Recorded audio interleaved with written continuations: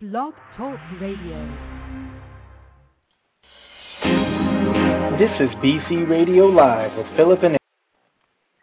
Well, I never know when that's going to kick in and when it's not. BC Radio Live with Eric, Lisa, and Philip, live online at blogtalkradio.com/BC Radio, and aloha to everyone.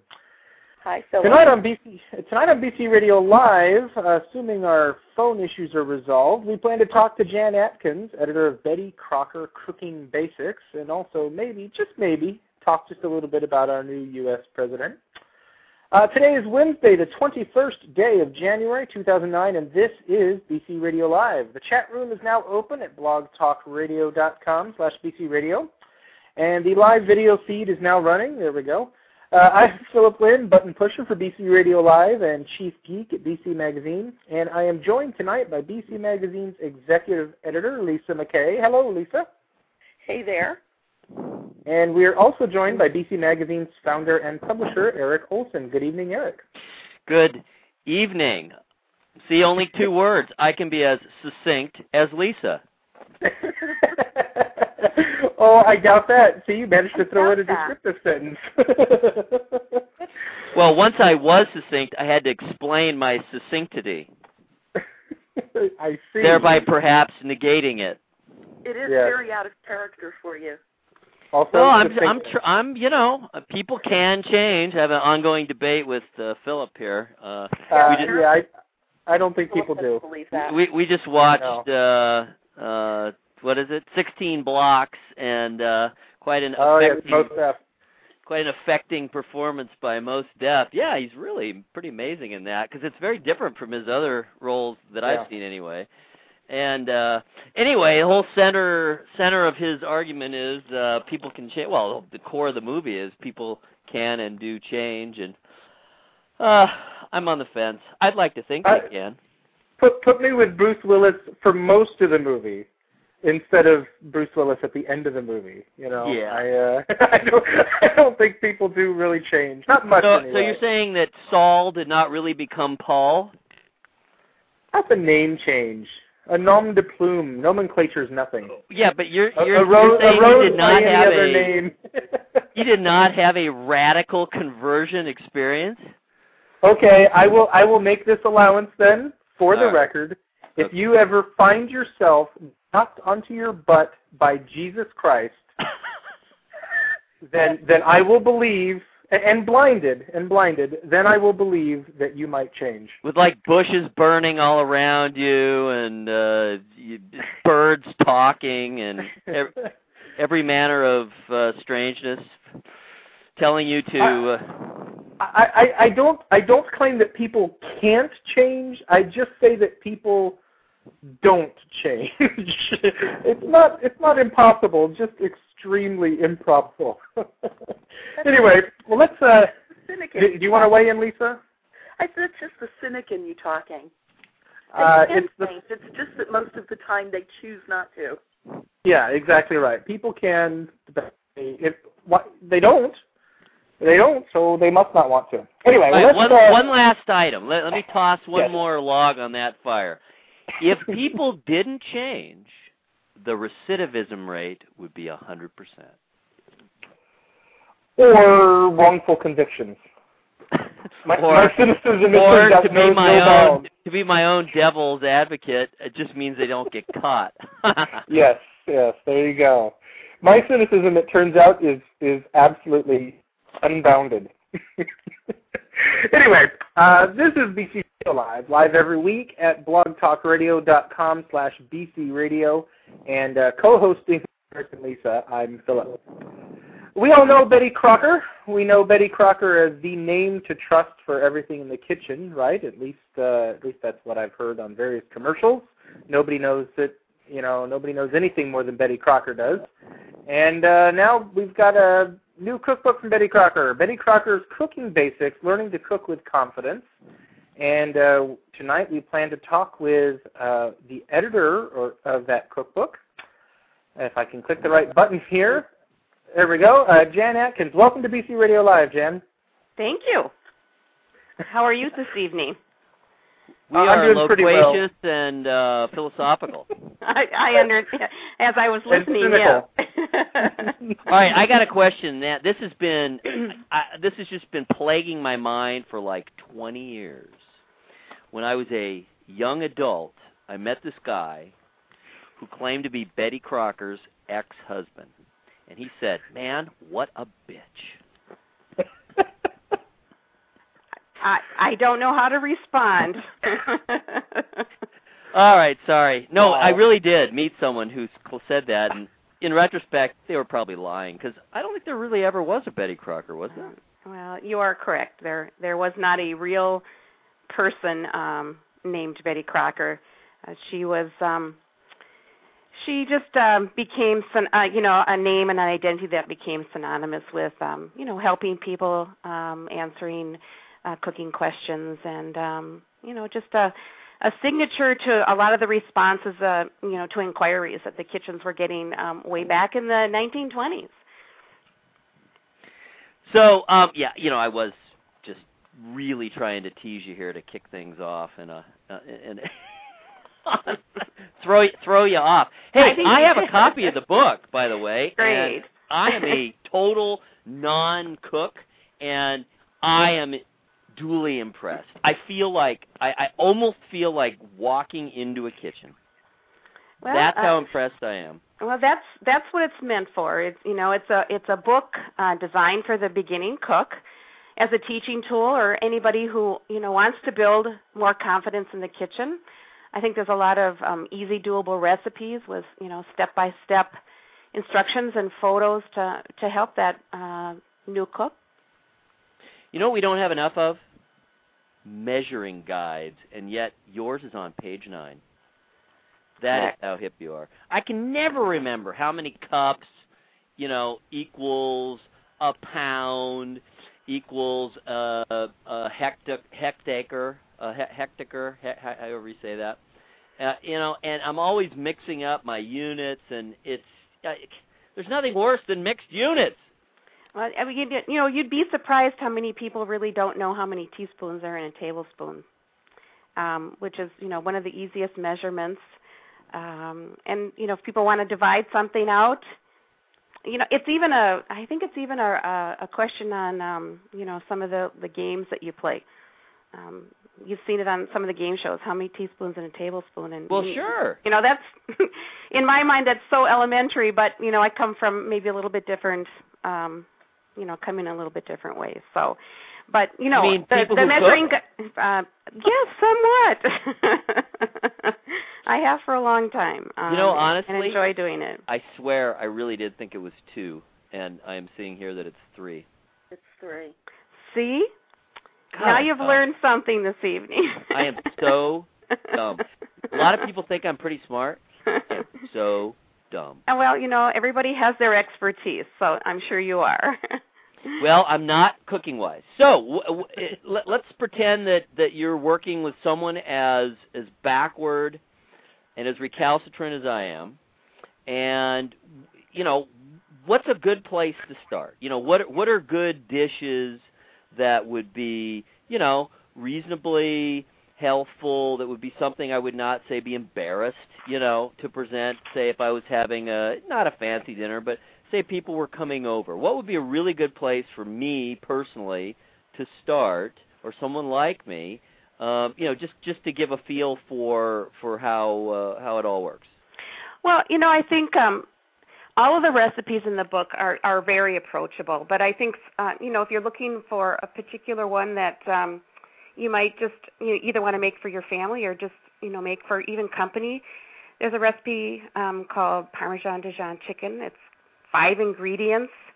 It's just a coated chicken breast and baked, very tasty. You could put a simple salad with that and, a bread and a fruit, and you've got a great salad and pick up an easy dessert or make one that's in the book.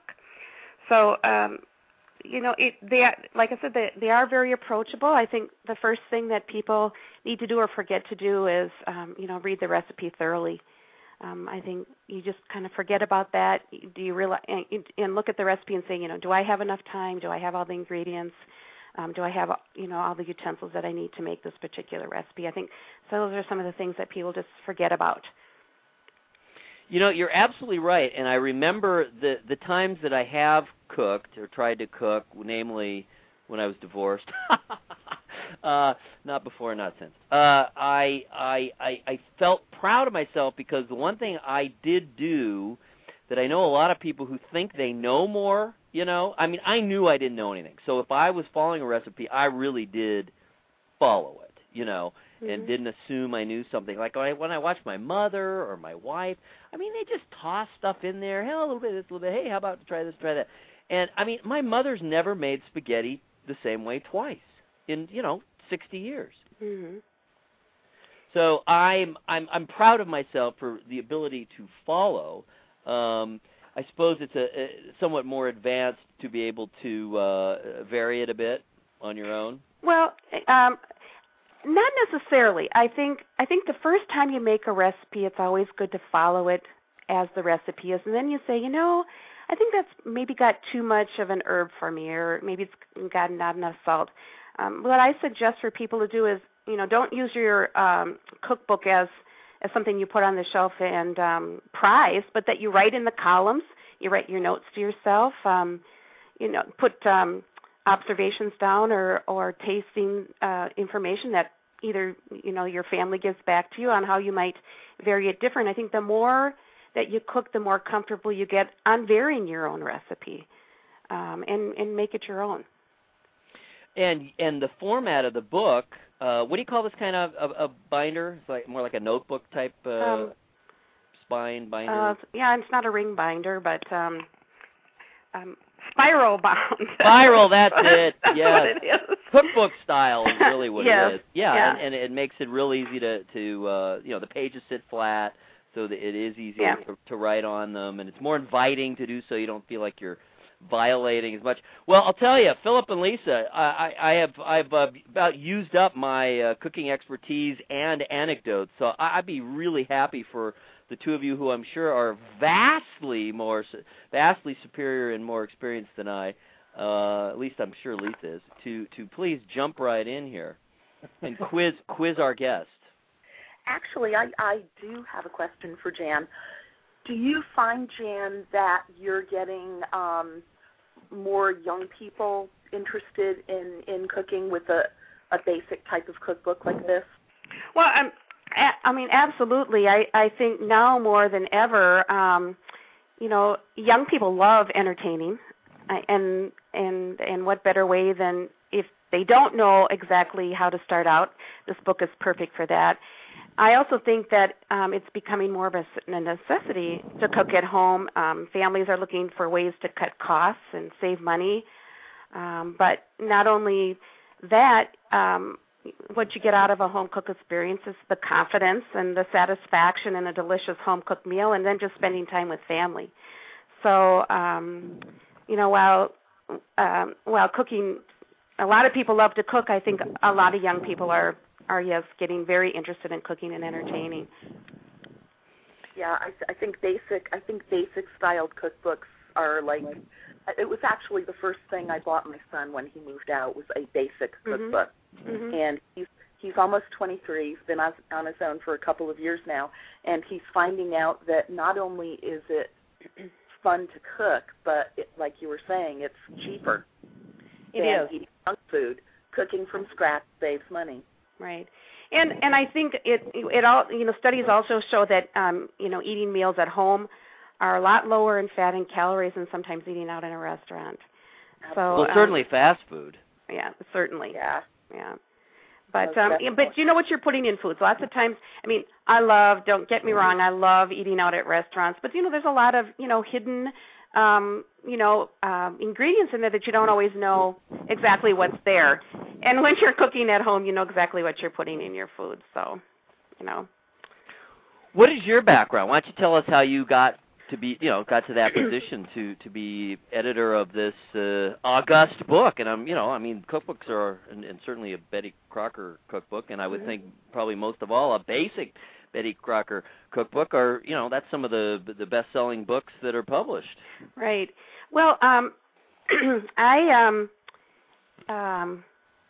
started out when my daughter was in kindergarten. I wanted to go back to school, and I had been a stay-at-home mom. So my youngest was in kindergarten, and I was very interested in foods and nutrition, and so I decided I'm going to go back and look into that area. And so I graduated from the University of Minnesota with a degree in food science and did some internships along the way, and just kind of found my way into General Mills.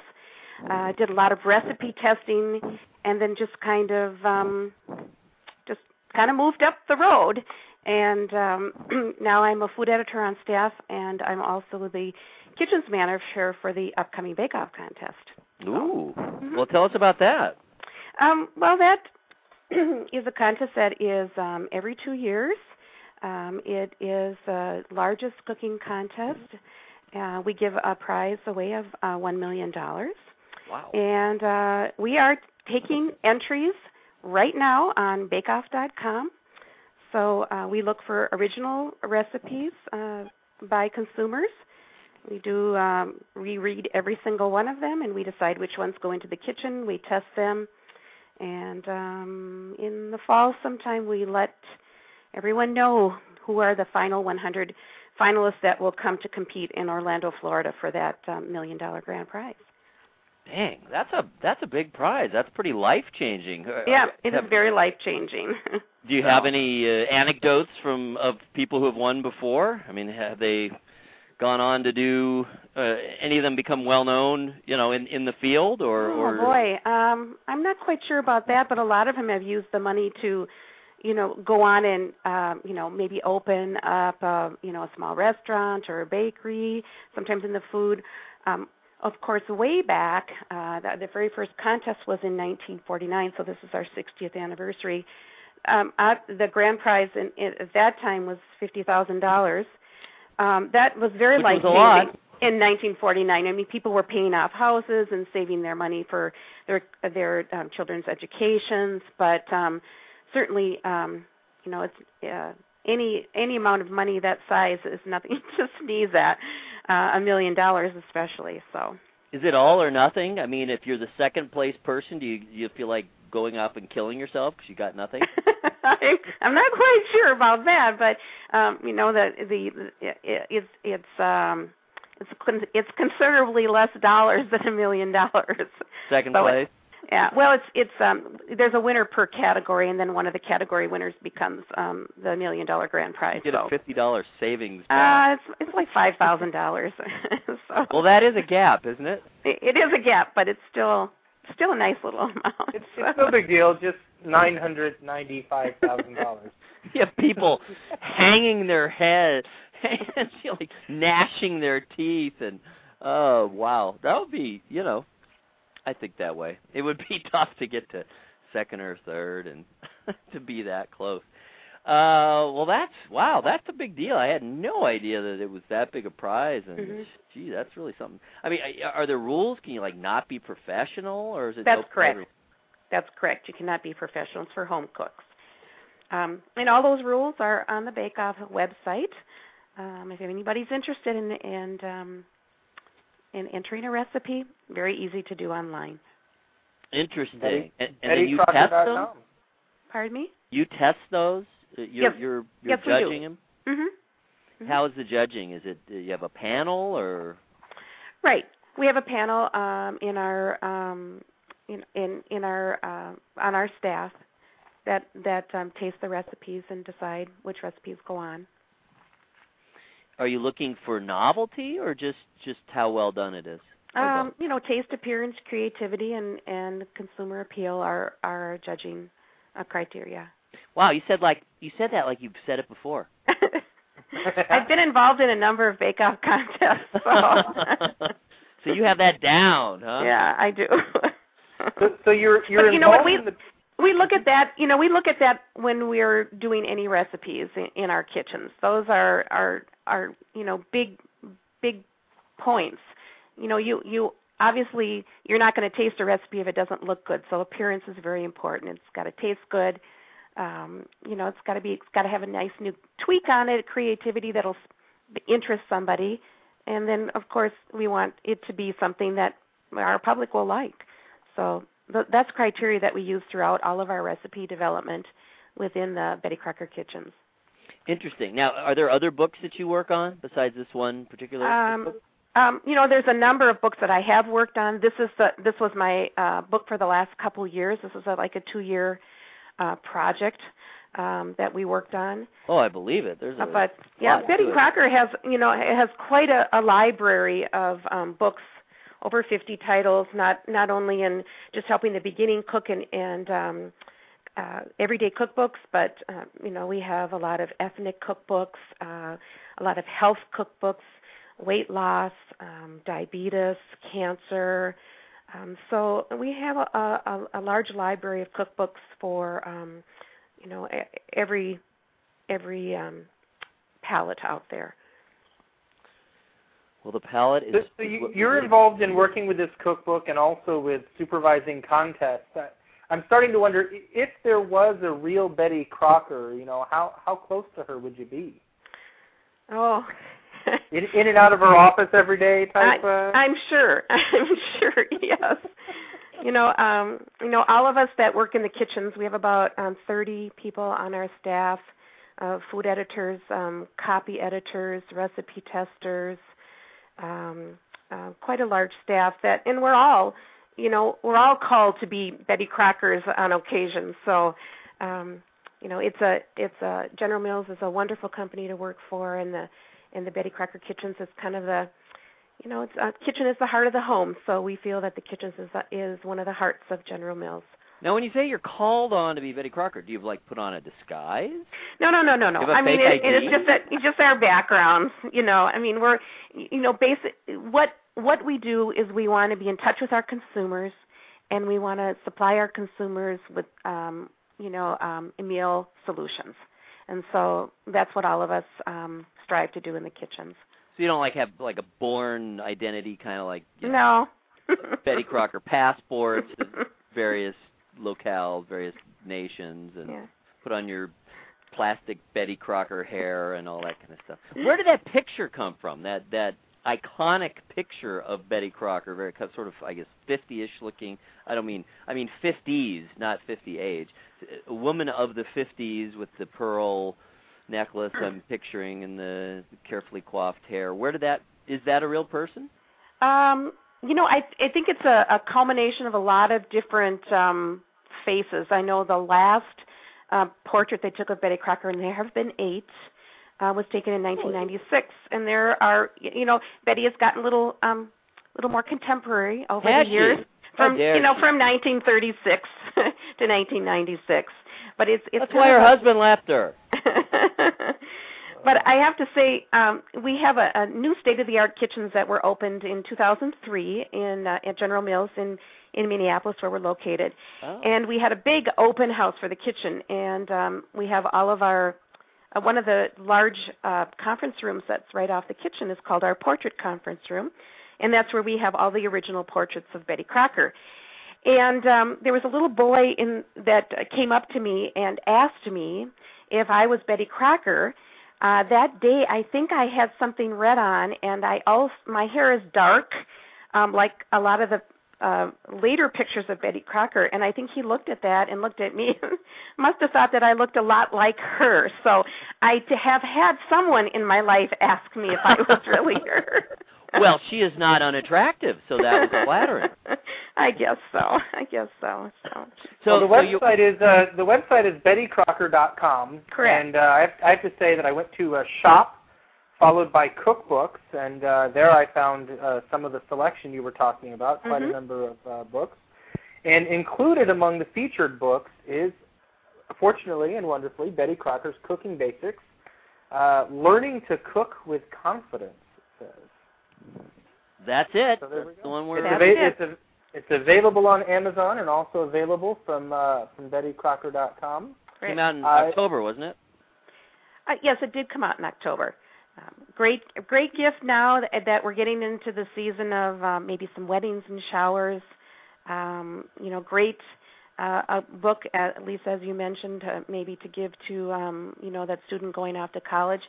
And also a lot of men are getting interested in cooking, and we're finding that men that are retiring retiring are maybe taking up some new things to do, and one of them be cooking. So it's a great gift for some guy who's interested in getting into cooking. That is absolutely true Mm-hmm. regarding my father. He did not cook. He didn't cook any more than I do while he was working. But since he's retired, he has got into cooking some, at least. He kind of has his favorites that he reverts to. But he certainly is willing to try new things, and he's out and about doing that. And he does laundry now too.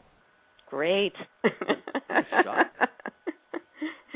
Well, I would just say that not only do we give a lot of valuable information, there are over 100 wonderful recipes in the book, and a lot of pictures on how-tos, which are very important for people, how to devein a shrimp, how to take a pit out of an avocado, things like that you might just not know how to do. So that's a little booklet in itself worth the price of the book. So it really is. There's all the basics are there, pictures everywhere. Everything is very clear, very very well presented, and absolutely, I can follow it. So boy, that's a good sign. Great. It must be simple then, right? It really must be. And here's a final parting thought. I never realized Betty Crocker has a Minnesota accent, which is pretty sexy. Thank you. Part of it might be a cold. It's not just the Minnesota accent. So. Oh no, it's very Minnesota. I used to live in South Dakota. It's a very familiar sound to me. Well, I hope it's a good familiar. Thank you very much, Jann, for spending time with us tonight. And, you're welcome. The book again is Betty Crocker Cooking Basics, available on Amazon or from BettyCrocker.com. And we wish you more success at General Mills. Thank you. Thank you so much. Bye-bye. Well, there we go. We actually have the one guest tonight. So as I mentioned, we have a few minutes left. I thought we might talk about the inauguration a little bit. Blog Critics live blogged the inauguration yesterday, as in, I was supposed to be working, and instead I sat in front of a computer and typed about what I was watching for a while. I'm hoping you guys both managed to catch it live. Is that right? Oh, yes. Yes, absolutely. I thought it was quite stunning in both its scope and the width and breadth of the pomp and the circumstance, but to me it never felt it never tipped over into a coronation. It didn't feel frivolous. It did not feel forced. The ceremonial aspects didn't feel fake or false or forced to me. It all really did seem. It all seemed to fit together, and that, man, I'll never get over the shots. Looking at the TV with the HD. One of the few things the networks are good for at this point, at least they all broadcast in HD. But, seeing those shots of 1.5 million people stretched back to the Washington Monument, it was just stunning. And the fact that there was zero violence, imagine all those people, many of whom were there from extremely early, in the morning or even overnight, I guess, and all those people crammed together in that, in a small space, very tight space for all that period of time. In the world's largest public restroom. Yes, right, and with too few restrooms, and being freezing cold, man. It was like 20 degrees in D.C. It was an amazing contrast from 2001 and 2005. Obviously Bush's election was contested in 2000, and pretty contested, I guess, a midterm election in 2004. So you really have to go back, to Clinton or Reagan. I don't even remember there being as much fuss about Bush 41, but I remember that the Clinton and Reagan inaugurations were, obviously you didn't have close to 2 million people packing the mall, but a lot more pomp, circumstance, and celebration, and all of that leading up to it. And I think for a lot of people who, maybe don't remember that far back or whatever, this really is all new for a lot of people getting involved in politics for the first time. So, including my kids.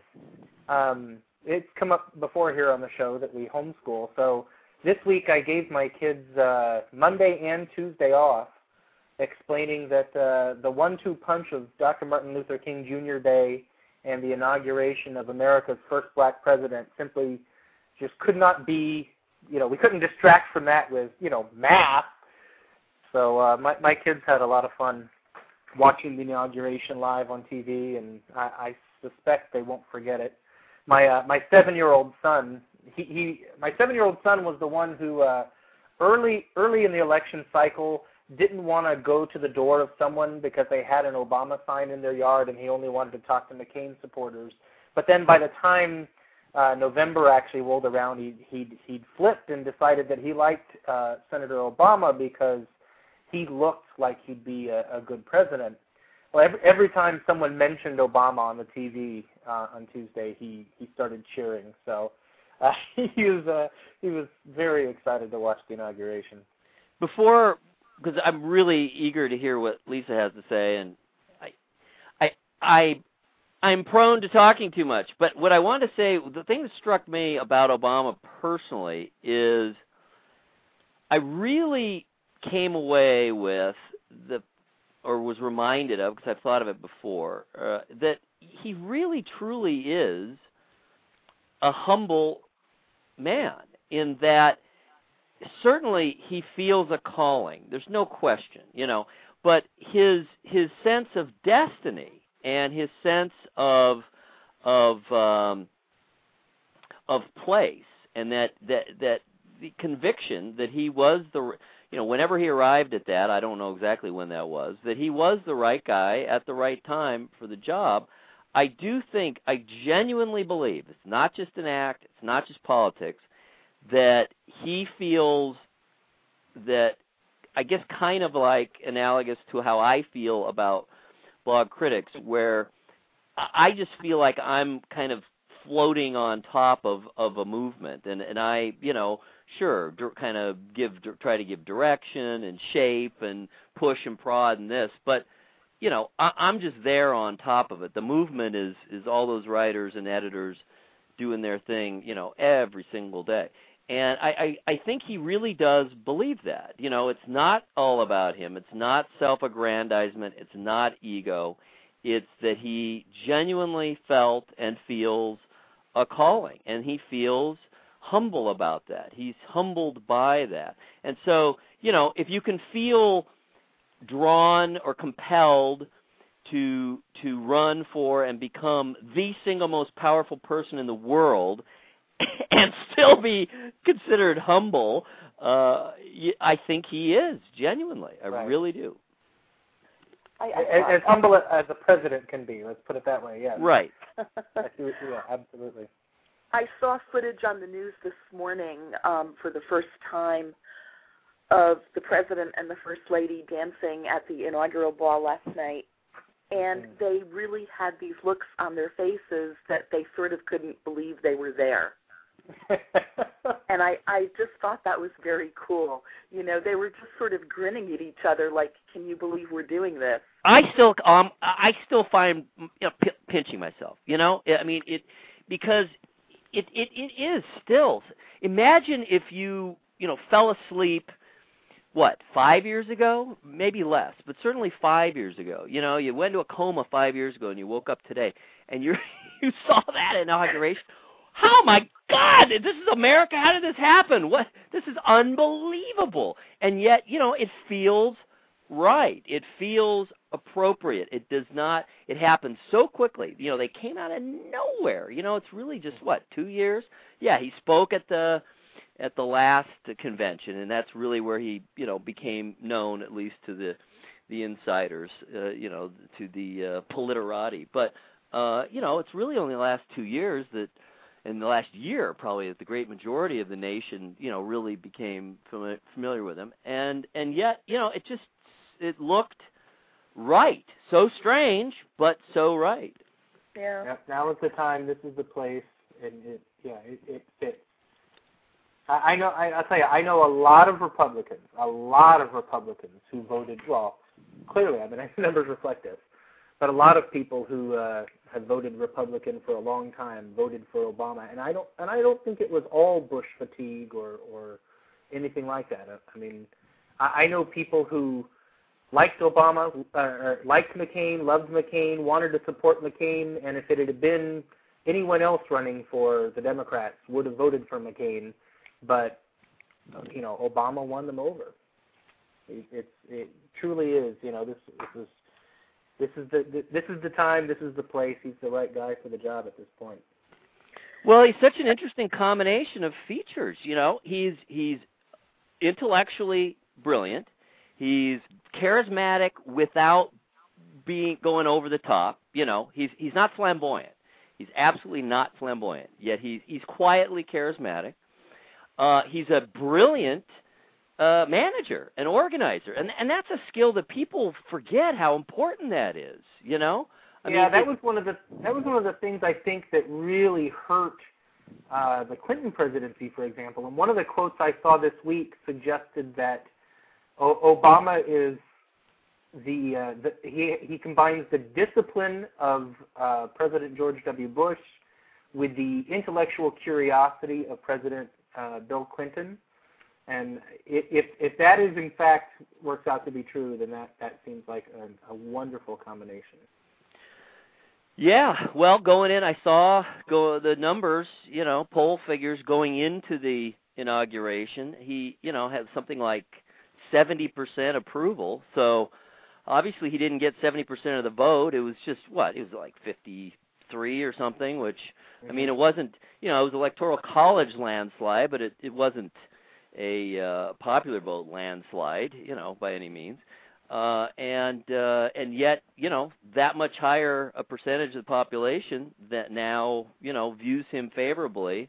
So he certainly conducted himself, I think, quite well between the election, which is a potential landmine, especially this year, if you think about it, all the problems, the economy, the war, people wanting him to take a stand and whatnot. And that's another thing that Dawn, my wife, brought up.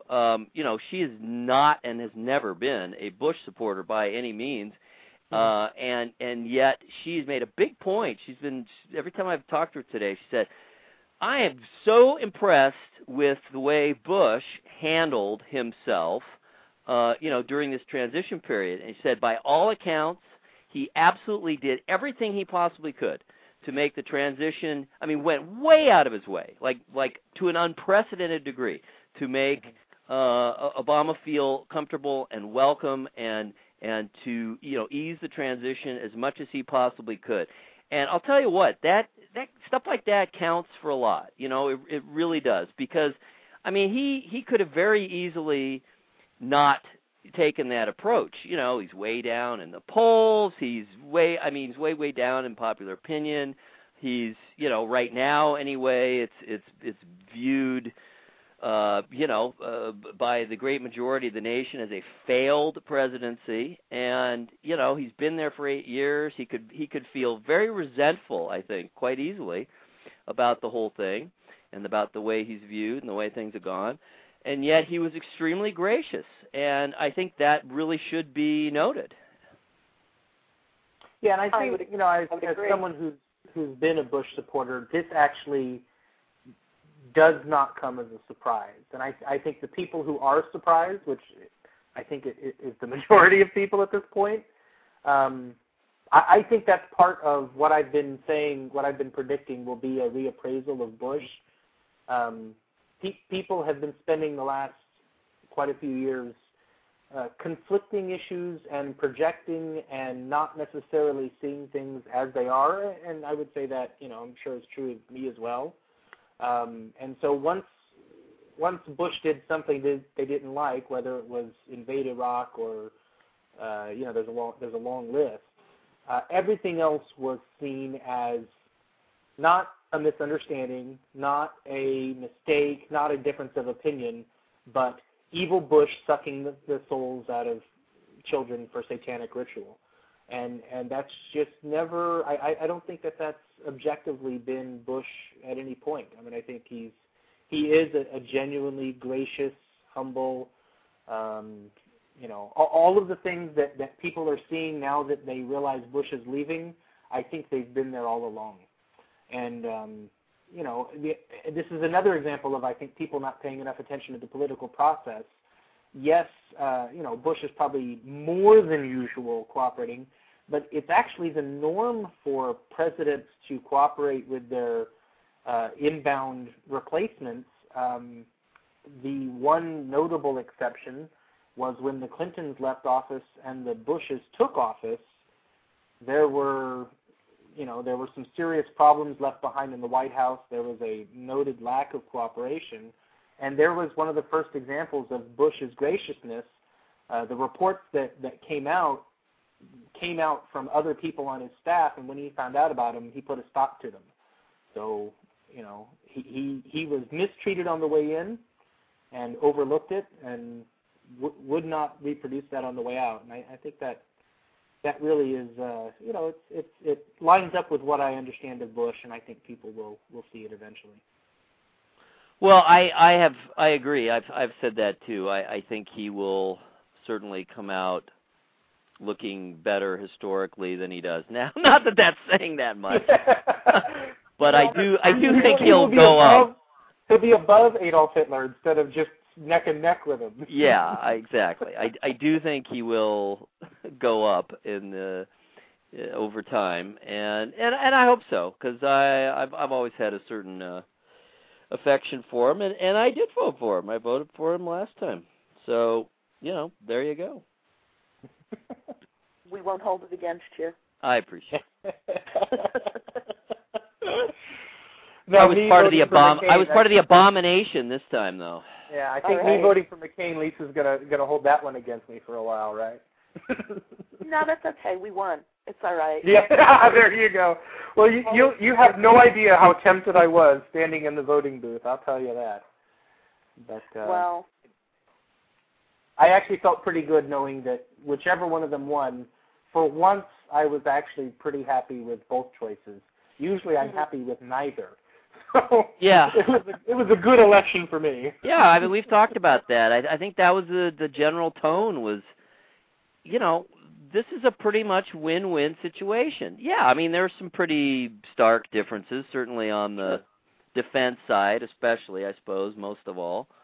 But on a personal level and on a competency level, I certainly feel favorably toward both, or felt favorably toward both, and could have lived, I think, easily with a McCain. Yeah, in other times, I would have easily voted for McCain. I think it really did come down to the moment and the time, and sure, just a lot of different streams of history coming together at the right time. When with a little bit of perspective of time, not now, it'll take a while.